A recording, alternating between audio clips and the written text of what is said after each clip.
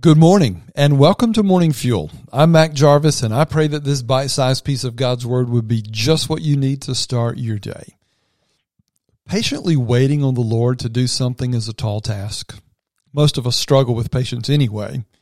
We struggle while being patient to find the balances between doing nothing while we wait or taking matters into our own hands and leaving God out of it, and even struggle with losing hope.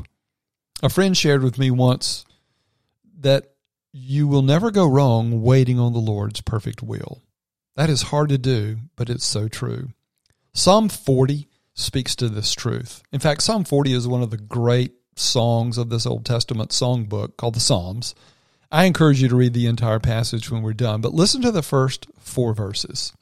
There the psalmist writes, "I waited patiently for the Lord, and he inclined to me and heard my cry. He also brought me up out of a horrible pit, out of the miry clay, and set my feet upon a rock and established my steps. He has put a new song in my mouth, praise to our God. Many will see it and fear and will trust in the Lord. Blessed is that man who makes the Lord his trust and does not respect the proud, nor such as turn aside to lies."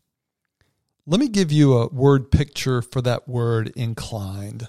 Several times in the Psalms, they will say that God inclined his ear towards me. It's the picture of turning your ear towards someone who's speaking in order to clearly or better hear what they're saying. God hears you. You're not praying to the wind. Your prayer's not getting lost somewhere in the cosmos. Your heavenly Father hears your cry. Now, there's so much more in this psalm, bringing me out of the miry pit, unsticking me from the clay, setting my feet on solid rock, establishing my steps, putting a new song in my mouth, and more. But the 2 keys are, first, you knowing that God has turned his ear towards you and that he hears you.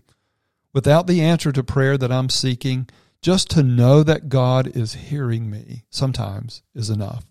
His timetable, his will, those things are out of my control. They're in his holy, infinite, and good hands. And the other key is in verse 4. Blessed is that person who makes the Lord his trust, not another person, not turning aside to lies, but trusting the Lord who hears.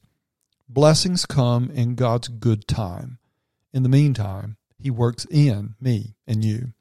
Sometimes his answer is no. Trusting God requires that we sometimes accept his no. At other times, he may use our patient wait to adjust our desire to match his. And still at other times, his answer may look nothing like what we were praying for. It will be better because his will is perfect and his perspective is infinite. Waiting patiently on the Lord transforms us as much as anything that can happen in our lives.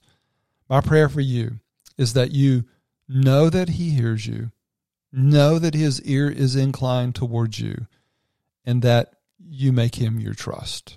That person is blessed with God's best. Let me pray that for you. Heavenly Father, may your son, your daughter know without doubt that your ear is inclined toward them. You hear them. May they make you their trust. And as they patiently wait on you, may they be transformed as you carry out your perfect will. And in your time, may they experience deliverance from the pit with their feet on firm ground, their steps established, with a new song in their mouth. In the name of Jesus Christ, I pray. Amen.